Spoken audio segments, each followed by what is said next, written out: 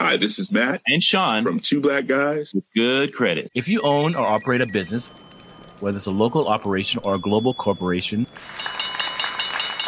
partnering with Bank of America could be your smartest move. By teaming with Bank of America, you'll enjoy exclusive digital tools, award-winning insights, and business solutions so powerful you'll make every move matter. Position your business to capitalize on opportunity in a moment's notice. Visit bankofamerica.com/banking for business to learn more. What would you like the power to do? Bank of America, N.A., copyright 2024.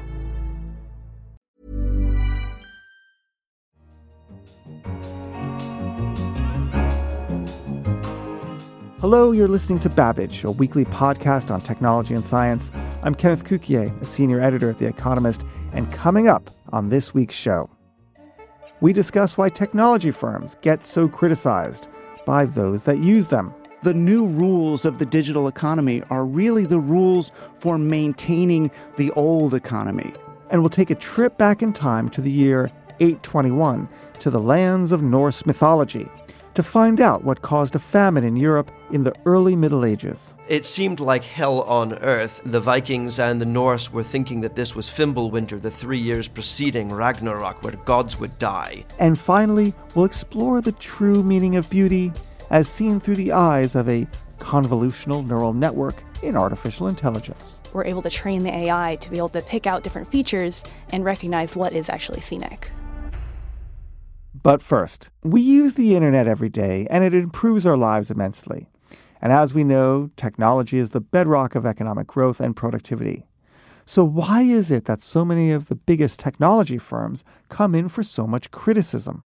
For 25 years, Douglas Rushkoff has been a close observer, analyst, and cultural critic of technology and society. He is the author of 15 books, and most recently of Throwing Rocks at the Google Bus, How Growth Became the Enemy of Prosperity. Of course, as you can tell, he joins me in the studio now to talk about these paradoxes of digital life.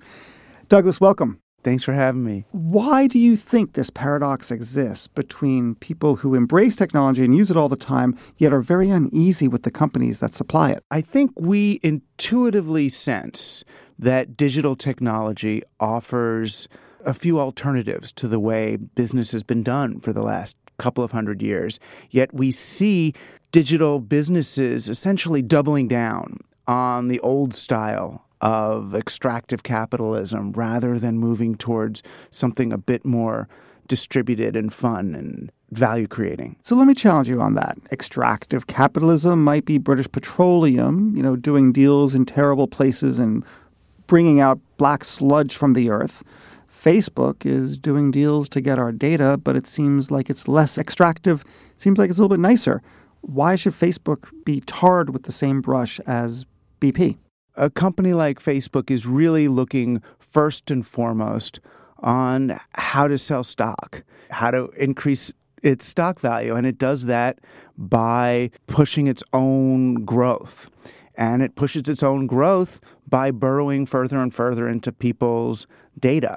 The things that Facebook could do to actually serve people, its original mission, which may have been to connect people socially, is just not as profitable as surveilling people and selling their data. So what could have been a social media platform that connected people in really new and profound ways has been surrendered to the needs of a company to sell data about its users. Now, we should be careful about what we mean by that. They're not really selling the data, but what they're doing is they're selling the users and the data about who the users are to the advertisers. Yes, but Facebook's real game is using our past activities to determine what our future choices are going to be, and then not only marketing those choices to us before we know we're going to make them, but trying to make us more dependably and predictably make those choices. Now, in general, when you look at technology platforms, you come to solutions that look like the small is beautiful approach to the world, in which you see decentralized, diverse, smaller companies playing the role rather than these larger platforms. Tell me more about the solutions that you see. Once the means of production seem to be distributed through digital technology to lots of different places, it seemed that production itself could be more distributed, that the creation of value could be a bit more bottom up, that we could see a retrieval of some of the peer-to-peer mechanisms that had been long obsolesced by industrial capitalism. And we saw the beginnings of that.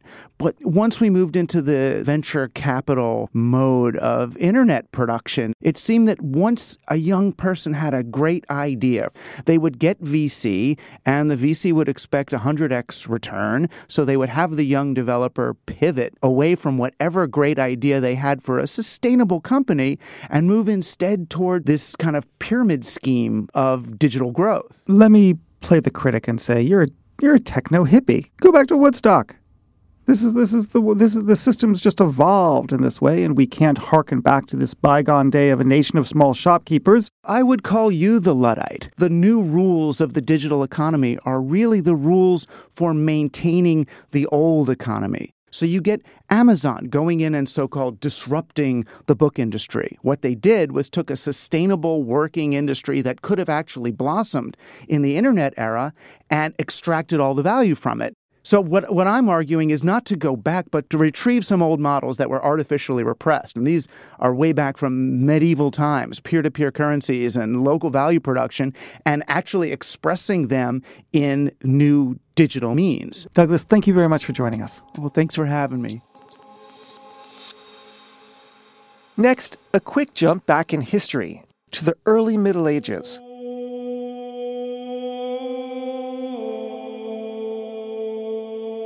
For many reasons, these times were fairly grim, but there was one period in particular which stood out for its dreariness. For a few years after 821, much of Europe was struck by freezing temperatures and famine. Many people had blamed it on God's wrath. Yet it seems that we finally found out what caused it all. And here to tell us is Matt Kaplan, our science correspondent. Hiya, Ken. How's it going? Really well. So, Matt, how bad was it back then? The summer of 821 was just kind of bad. It was wet, it was cold, there was a crappy harvest.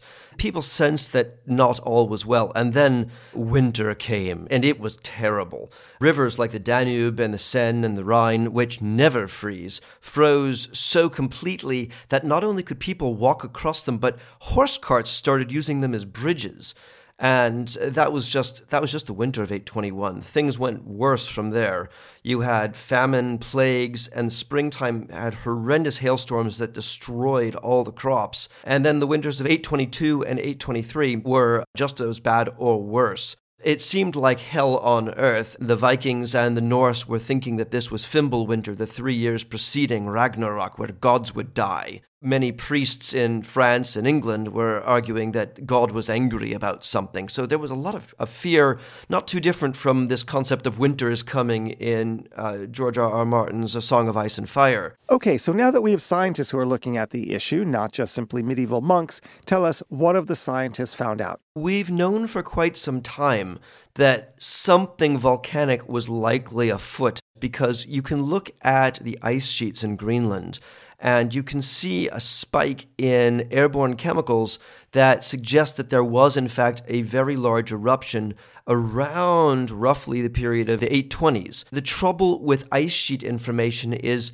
it could be anywhere in the world. It could be in Indonesia, it could be in China, it could be in North America. And so no one's known where there was a volcanic eruption and precisely, what sort of eruption it was. And so what did the researchers do? The researchers were looking at a large number of trees that were exposed in 2003 by a severe spring flood.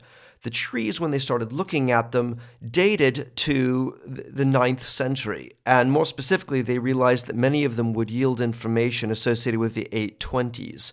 That was intriguing because the Vikings, who eventually settled Iceland, were rather busy, raping, burning, and pillaging the coasts of England and France in the 820s. They hadn't settled on Iceland yet. But these trees were there, and these trees all got knocked down in some horrendous event that occurred seemingly during the early 9th century. So the task that the researchers had to put to themselves was figuring out whether or not the trees all went down at the same time in the 820s related to some sort of a volcanic event. And as they looked closer and closer, that's exactly what they found. Sounds like a case of forensic geology. It actually involves even more mythology. Because if you look at trees, you just see a bunch of rings. And there's no way to identify precisely when a tree went down unless you have some sort of major event that gets recorded in the tree ring. And that is associated with another bit of godly belief, because the Anglo-Saxons have it recorded in their chronicles that there was this inexplicable red crucifix that appeared in the sky in 775 AD.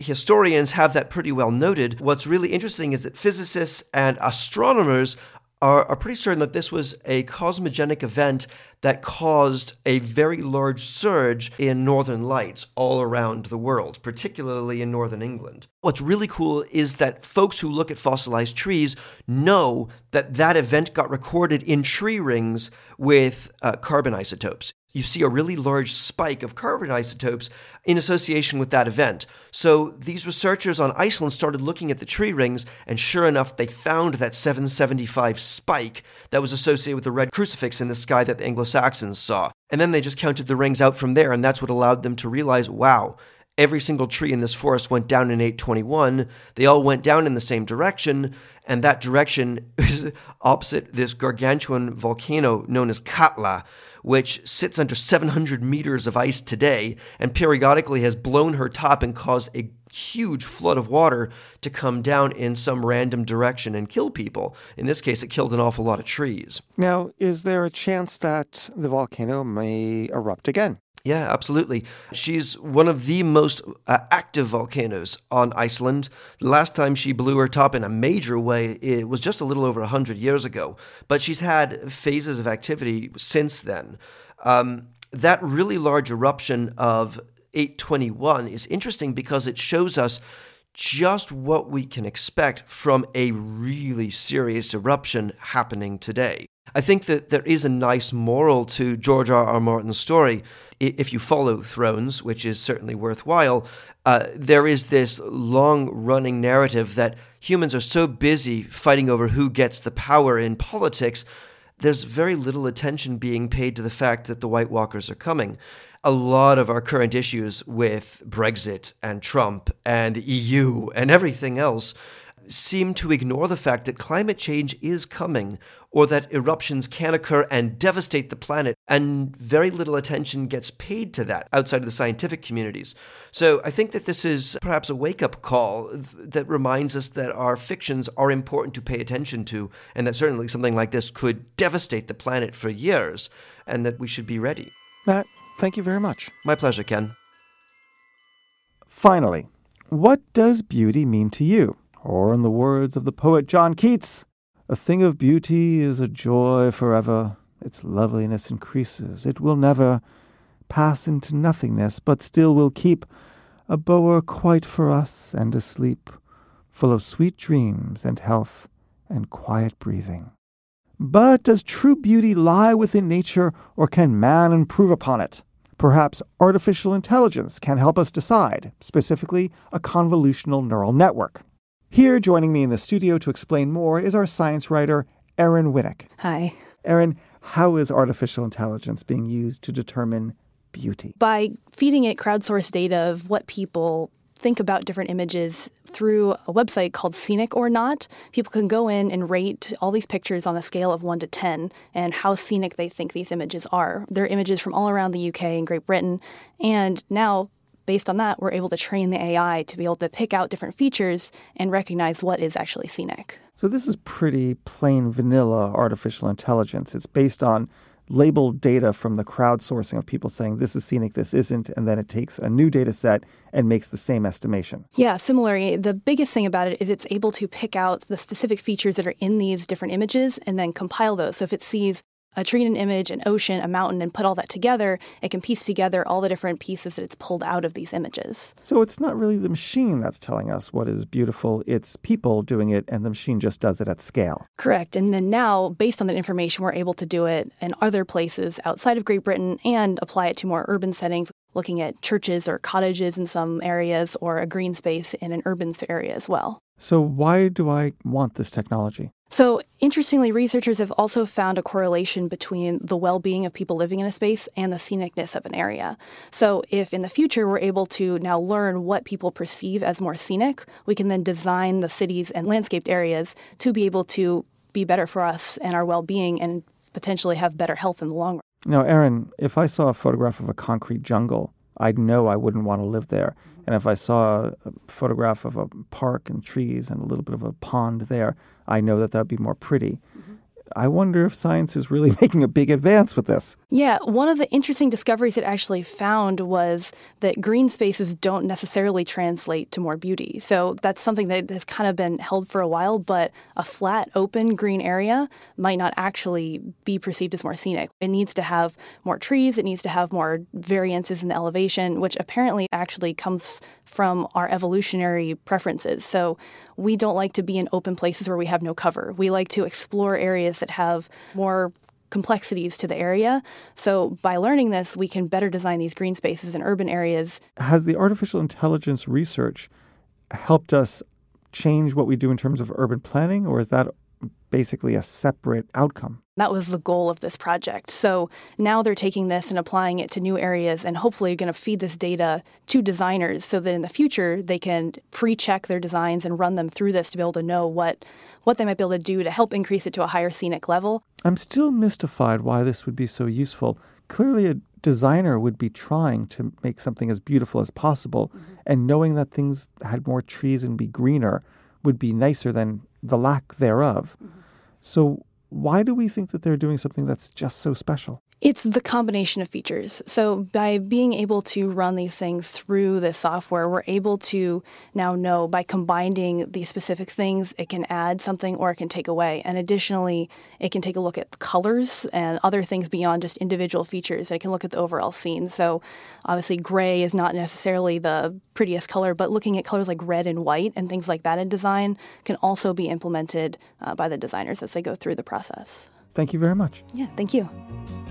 That's it for this week's episode of Babbage. Don't forget you can check out the new blog for the podcast at medium.economist.com. And if you like our journalism, consider taking out a subscription. You can do so at subscription.economist.com. You can find all the articles related to what we discussed on the show on our website. And in London, this is The Economist.